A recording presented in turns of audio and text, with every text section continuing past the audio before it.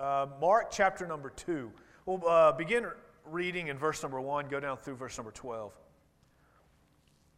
It says, "And again he entered into Capernaum after some days, and it was noised that he was in the house. And straightway many were gathered together, insomuch that there was no room to receive them, no, not so much as about the door. And he preached the word unto them. And they came unto him, bringing one sick of the palsy, which was borne of 4. And when they could not come nigh unto him for the press, they uncovered the roof where he was. And when they had broken it up, they let down the bed wherein the sick of the palsy lay. When Jesus saw their faith, he said unto the sick of the palsy, Son, thy sins be forgiven thee. But there were certain of the scribes sitting there and reasoning in their hearts, Why doth this man thus speak blasphemies? Who can forgive sins but God only? And immediately when Jesus perceived in his spirit that they had so reasoned within themselves, he said unto them, Why reason ye these things in your hearts? Whether is it easier to say to the sick of the palsy, Thy sins be forgiven thee? Or to say, Arise and take up thy bed and walk. But that ye may know that the Son of Man hath power on earth to forgive sins, he saith to the sick of the palsy, I say unto thee, Arise, take up thy bed, and go thy way into thine house. And immediately he arose, took up the bed, and went forth before them all, insomuch that they were all amazed, and glorified God, saying, We never saw it on this fashion. Here we have a fairly familiar story for many of us. I know for me, as a child growing up in the Christian school, I had to memorize this passage once or twice or 8 or 9 times. It seemed like every year Brother K had that on the list of verses that we had to memorize. So about I was no dummy, but about the 10th time I finally got the hang of it. Took me a while. But I finally got it. I forgot to look. I was going to look on Parker's sheet and see if this was on his sheet, if they're still saying it. But I forgot to do so. But it's a fairly familiar story to most. If we at least know the high points, many of us, of this story. And I'd like to go through this tonight and then have a few points of application that I think we can get for us. Every good story, whether it's short or long, is composed of 3 main parts, right? You have the plot, you have the setting, and you have the characters. The setting for our story tonight is the city of Capernaum. I say city, it's more like a fishing village there on the shore of Galilee, on the Sea of Galilee. Wasn't a large town, but did experience a whole lot of traffic. It was right on a main trade route from Syria, which is in the north. That trade route would go from Syria all the way down into Egypt. And Capernaum was one of the first stops way up north after they would, a trader or a traveler would leave Syria. One of the first pit stops would be Capernaum. And so it was a very profitable place. A lot of traffic going through. This is where Jesus met Matthew, the tax collector. They're collecting taxes and called him to be a disciple. Capernaum is where Simon and Andrew and James and John were all from, being fishermen right there on the Sea of Galilee. And so it was a very important part of Jesus' ministry. He was from Nazareth, but the most of his adult ministry was right here in this area of Capernaum and there in Galilee, in the northern part of Israel. Eventually, he would make his way down into Judea, into Jerusalem at the end of his ministry. But a lot of his miracles, a lot of his teaching, a lot of his preaching took place up here in the north. In Matthew chapter 11, it says that Jesus rebuked the city of Capernaum, saying that if other cities would have heard the teaching and seen the miracles that he performed in their town and in their area, then cities such as Tyre and Sidon would have repented. But instead they were destroyed, and he was really harsh on the town of Capernaum for not receiving, not repenting of their sin. Our text opens in verse number 1 and says, "And again he entered into Capernaum after some days." See, he had previously been in Capernaum, and up in chapter number 1, Jesus told his disciples, hey, let's go to other towns in the area and let's preach the gospel. So they left Capernaum and went to other villages, went to other towns. He wasn't just focused on one place. He was going about, and he was telling the other people in the area, preaching to them the salvation message, the gospel message, performing miracles. We see through other gospel accounts, during this time, Jesus' fame began to rise. Again, Capernaum being a trade, on the trade route, much traffic going through that town, and people would travel through and they would see Jesus' miracles, and they would hear about him, and they'd hear his preaching, hear his teaching.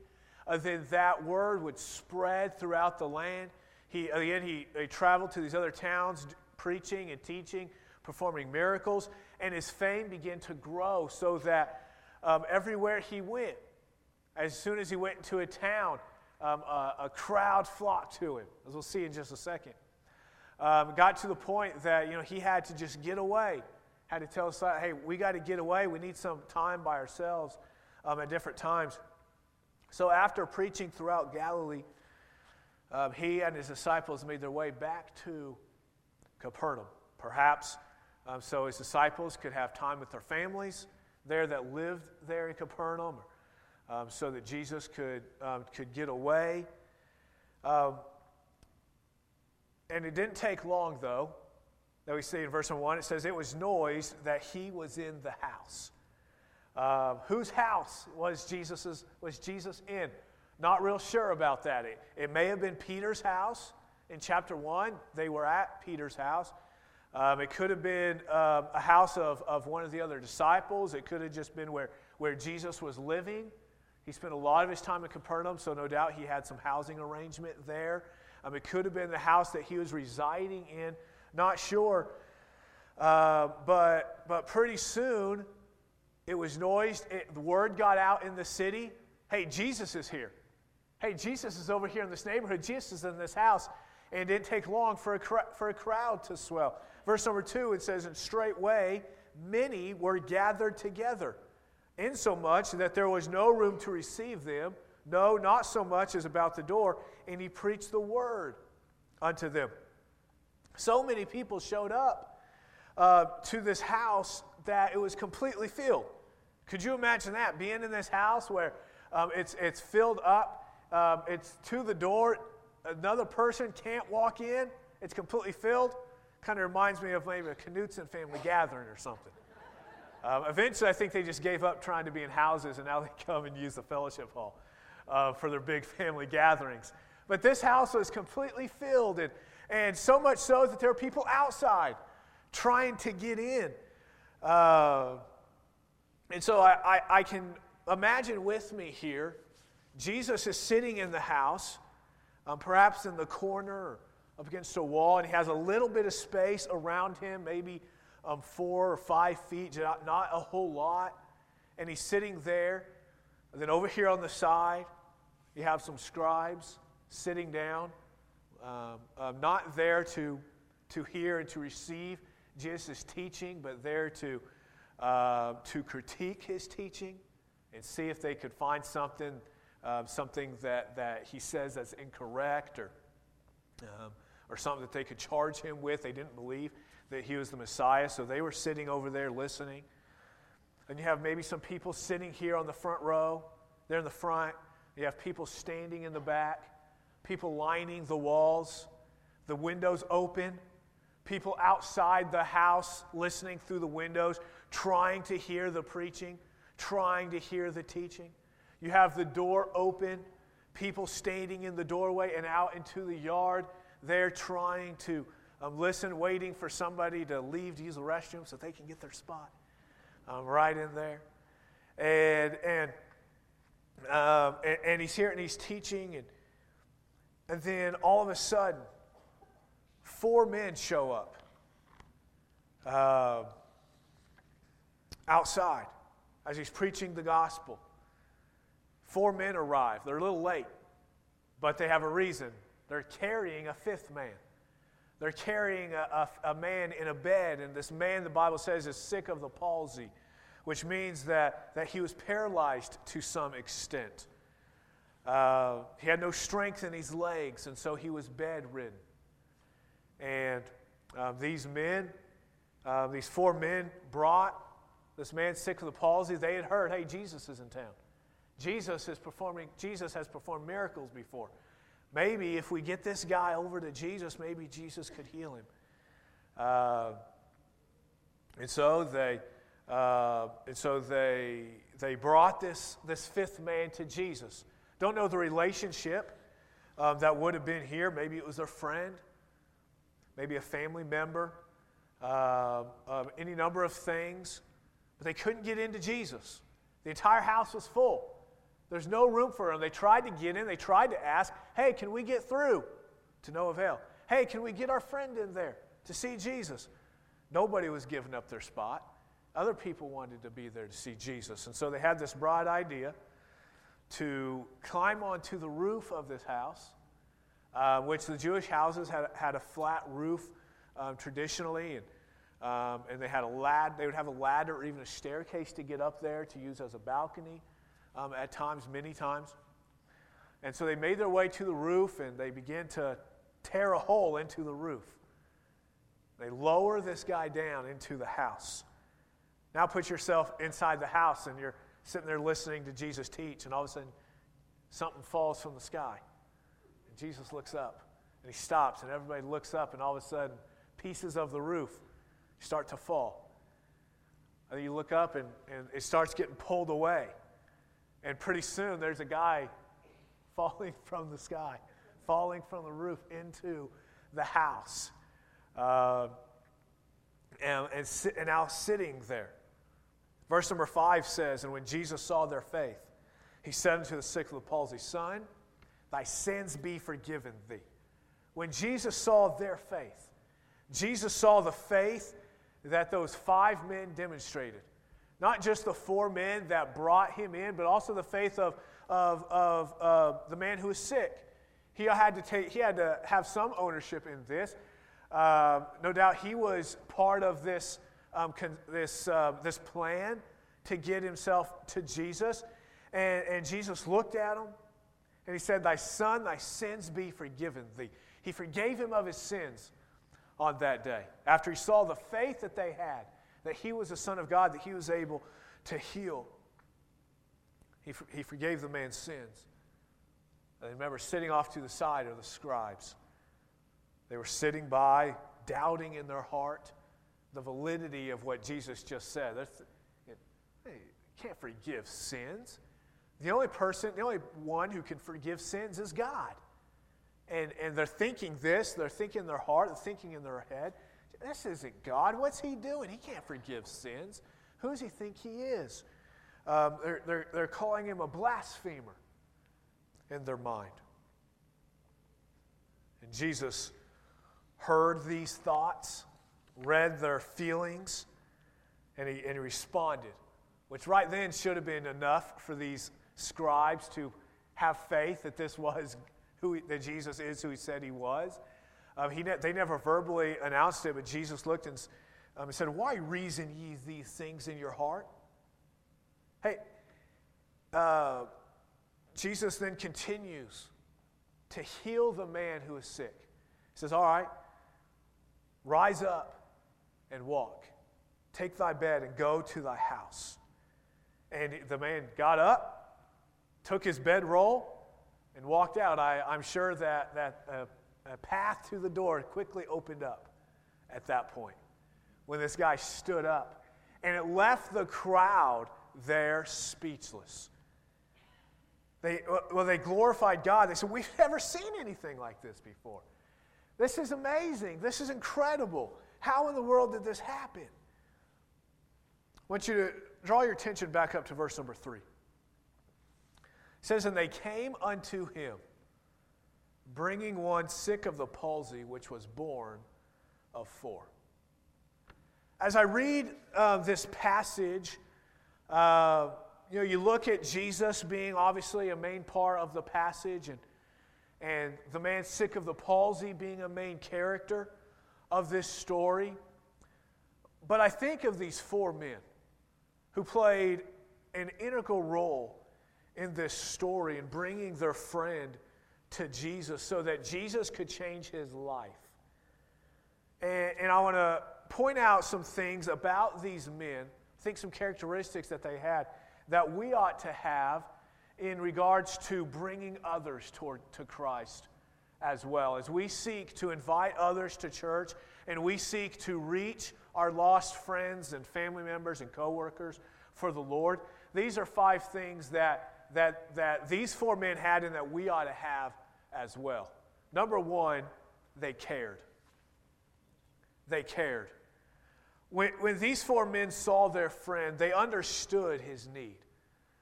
Perhaps this paralyzed man was just a friend of these guys. We don't know the relationship there. He could have been a lifelong friend of these other men. Could have been a family member. He could have been a friend of a friend. For all we know, this man was simply a beggar out on the side of the road, and these men had never even met him before. But he asked them, guys, hey, I heard that Jesus is in a house across town, and I heard that he can heal people. Would you help me get to him, and maybe Jesus will heal me? Whatever it was, whatever the relationship was with this man who was of the palsy, they cared about it, and they cared for him.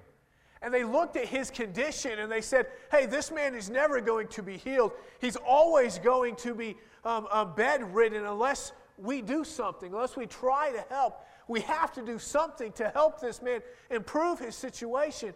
And so let's try and let's get him to Jesus. They cared enough about his situation, about of the circumstances in which he found himself in, that they wanted to help. They cared for him. They didn't see the obstacle that was in their way and say, hey, this is going to be this guy weighs too much. We're not going to be able to carry him all the way across town. They didn't get there and see the crowd and see, man, this is going to be, we're never going to get in there to see Jesus. Well, let's just drop him down here by the door. Jesus has to leave the house at some point. Maybe when Jesus leaves, he can ask Jesus to help him. No, they cared for him. So they said, hey, we're not just going to stop right here. We're going to make sure that he gets in there to see Jesus. And so they did whatever it takes. And they went to extreme measures to get in there and to see Jesus because they cared about this man. I'm just going to assume that he was a friend of theirs. They cared about their friend. They cared about his condition. They understood that Jesus could be a difference, could be the whole difference in this man's life.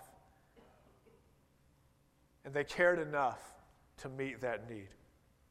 You know, when telling other people about Christ or inviting them to church, the first thing that we need to do is care. The first thing. Before we invite them, before we talk to them about the Lord, even before we pray, we have to care. Because if we don't care, then those other things are never going to get followed through. If we lack a caring spirit for that person, we're going to fail to follow through at the first sign of hindrance, at the first sign of opposition. These guys didn't let the first sign of opposition stop them. They continued because they cared. They truly, truly cared about his condition. They said, hey, we're going to make sure that his need is met. We have to care more about others' spiritual well-being if we're going to reach them for the Lord. We have to care more about their spiritual well-being than our own comfort, than our own priorities, than what makes us feel good. We'll touch on this a little bit later, but it wasn't easy. It wasn't easy for these men, what they had to do, but they cared more about their friend than they cared about their own comfort. And sometimes we put our comfort above other people's spiritual needs. Oh, I don't feel comfortable doing that. I don't feel comfortable asking them about their spiritual condition.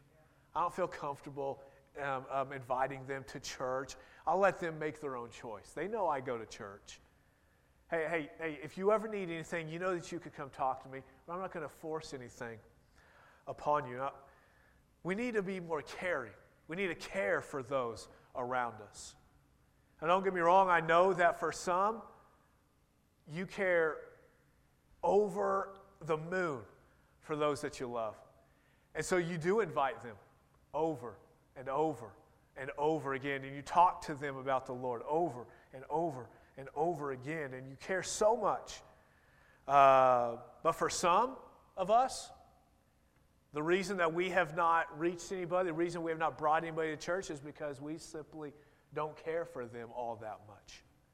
We care more about pleasing ourselves and more about staying in our bubble and with what we have to do. First thing we have to do is care.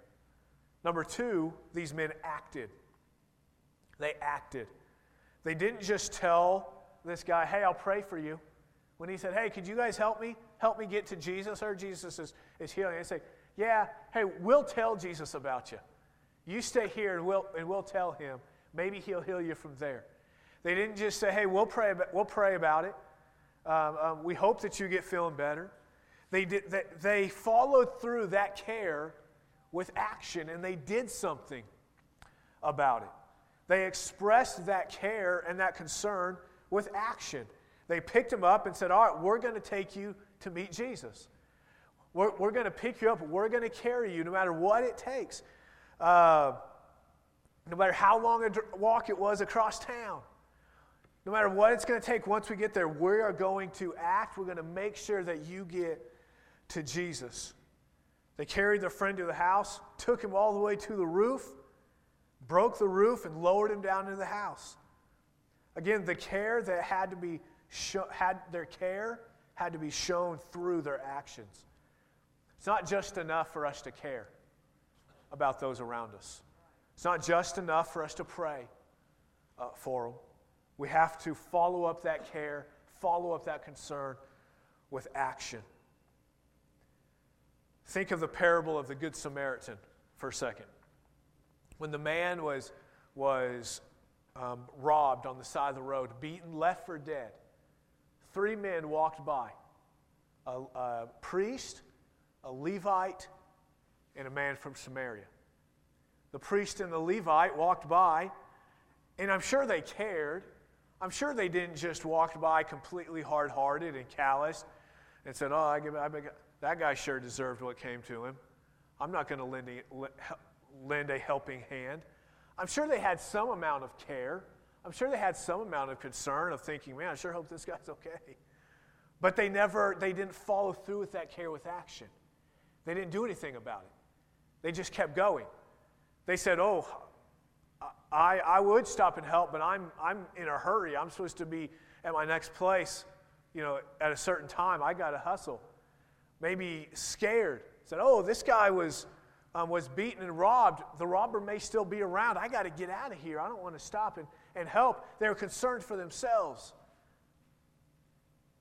But the Samaritan man, he stopped. Not only did he care, but he followed through that care with action. And he helped. And he used medicine and nursed the injured man's wounds, put him on his horse, took him and paid for medical attention. And what did Jesus say? He said, go and do thou likewise. Don't just care for other people, but follow through that care with action. It's not enough just that we care for our lost family and friends, coworkers, customers, classmates. It's not enough that we're just concerned for their spiritual well-being. We have to follow through that care, follow through that concern with some action. Hey, would you like to go to church with me on Sunday? Hey, do you know what your spiritual condition is? Do you know where you'll go when you go to heaven? Hey, what do you believe about Jesus? What do you believe about God? Follow through that care, that concern with some sort of action. It's not enough just to pray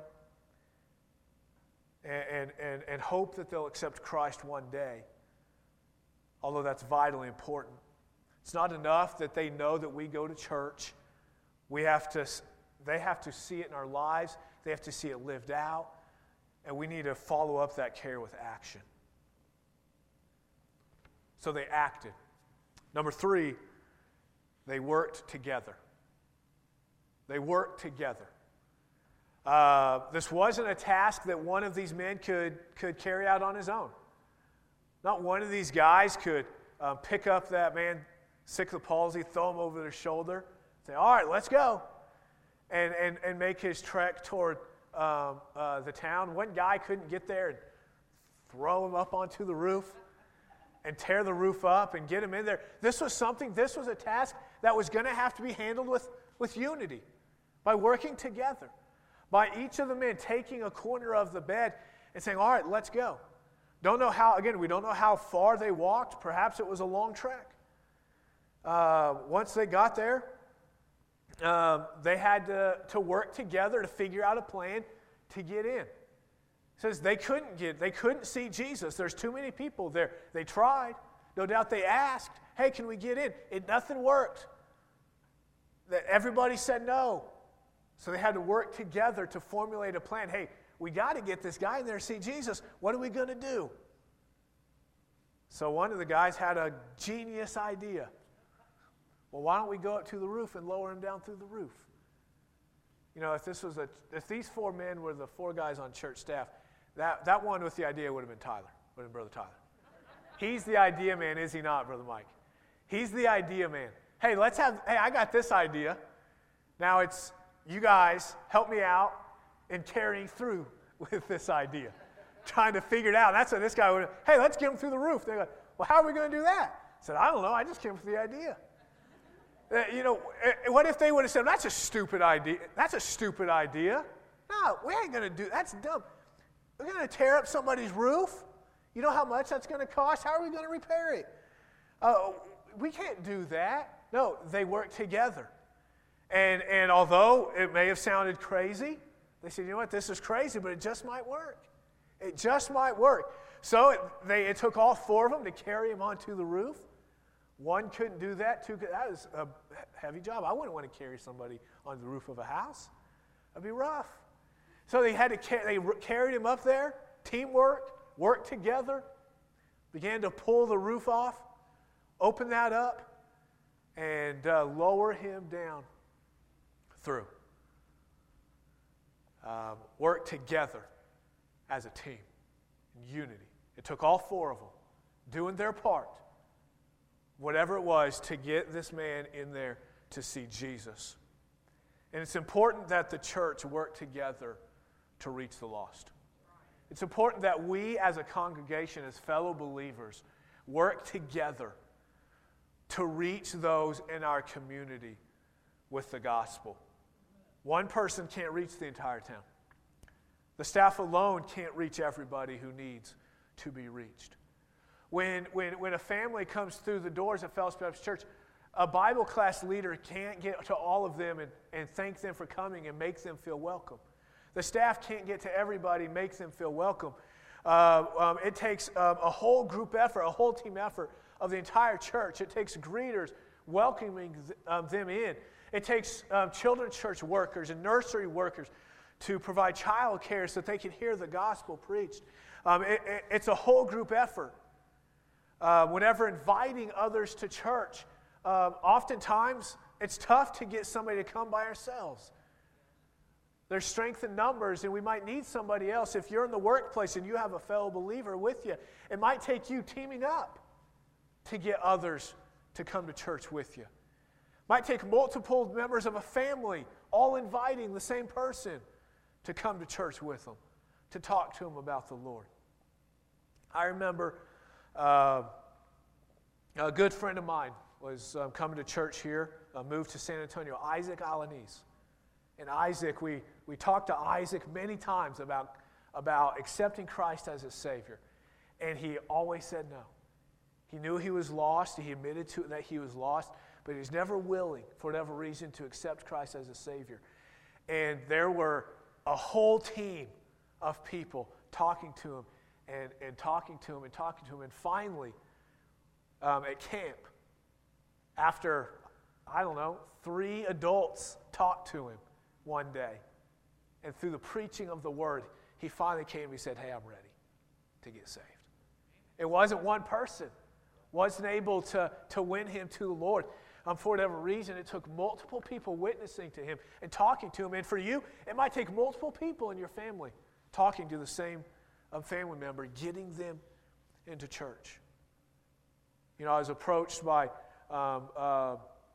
somebody this week who is trying to get their family member more involved in church. And I have a relationship with them as well.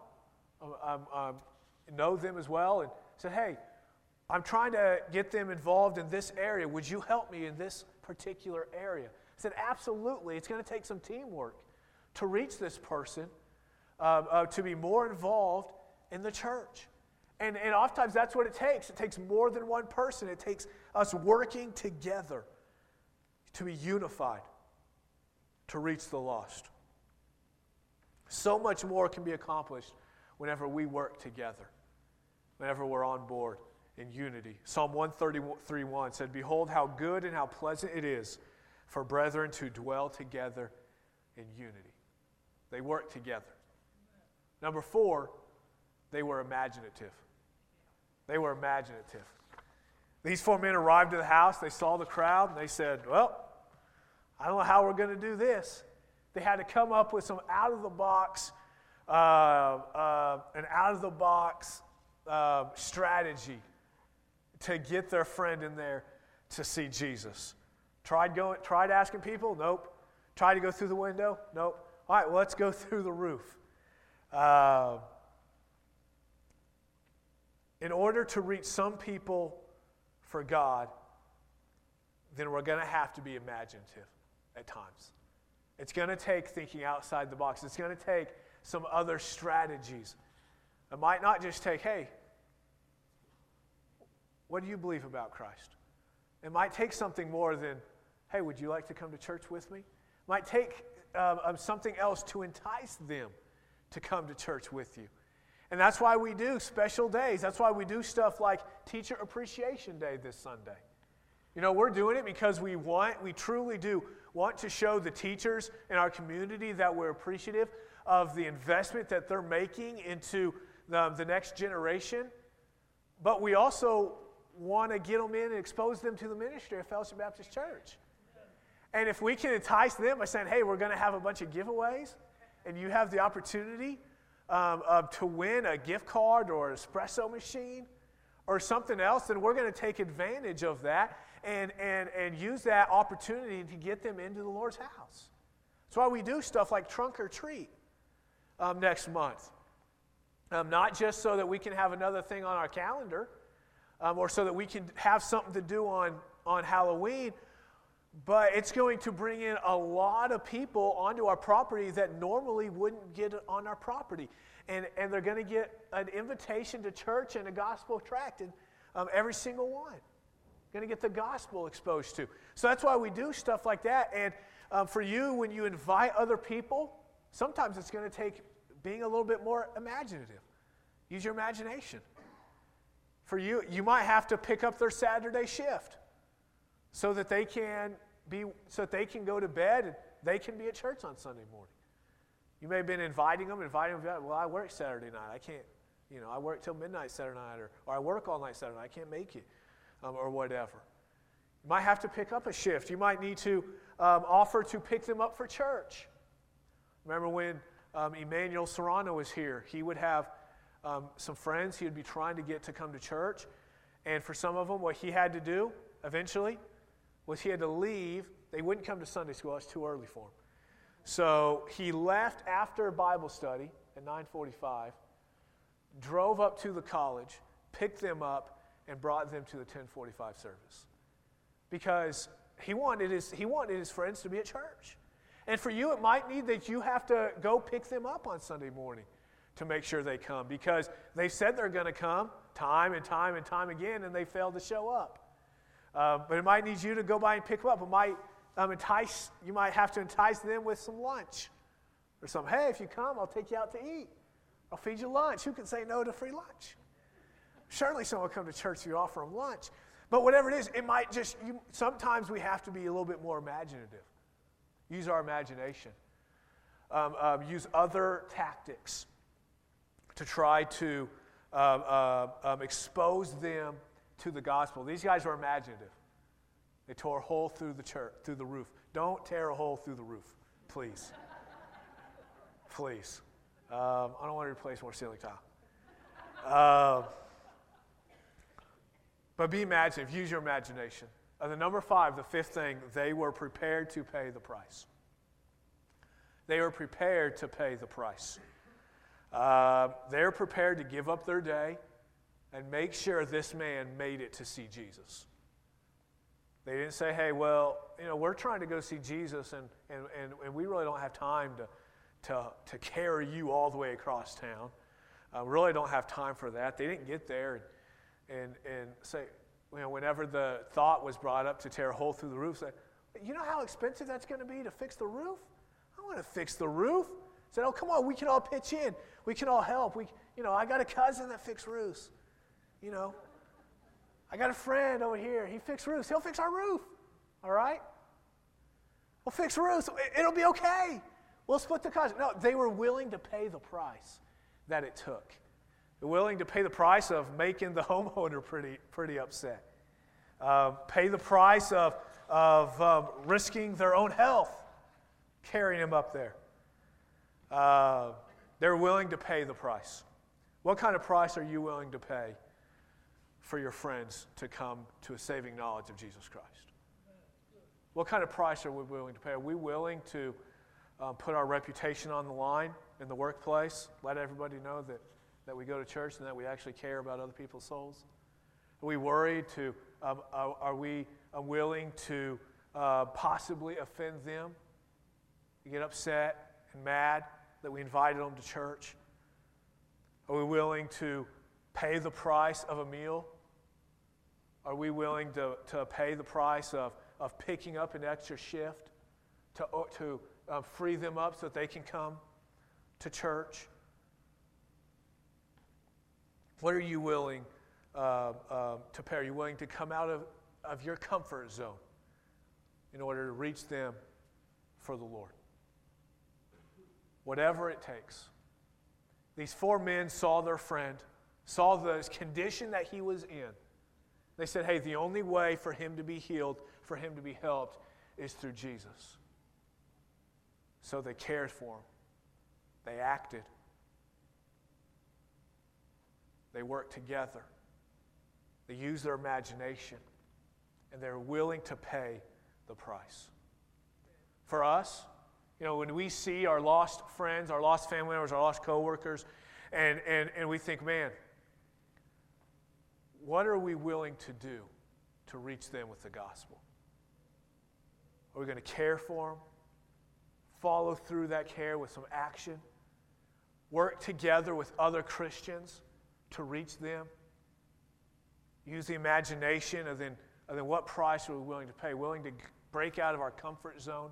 Do something that we're not normally comfortable doing? Pay for a meal or something? 5 things that we should be able to identify with as we reach those around us, bringing them to Christ, just as these 4 men did.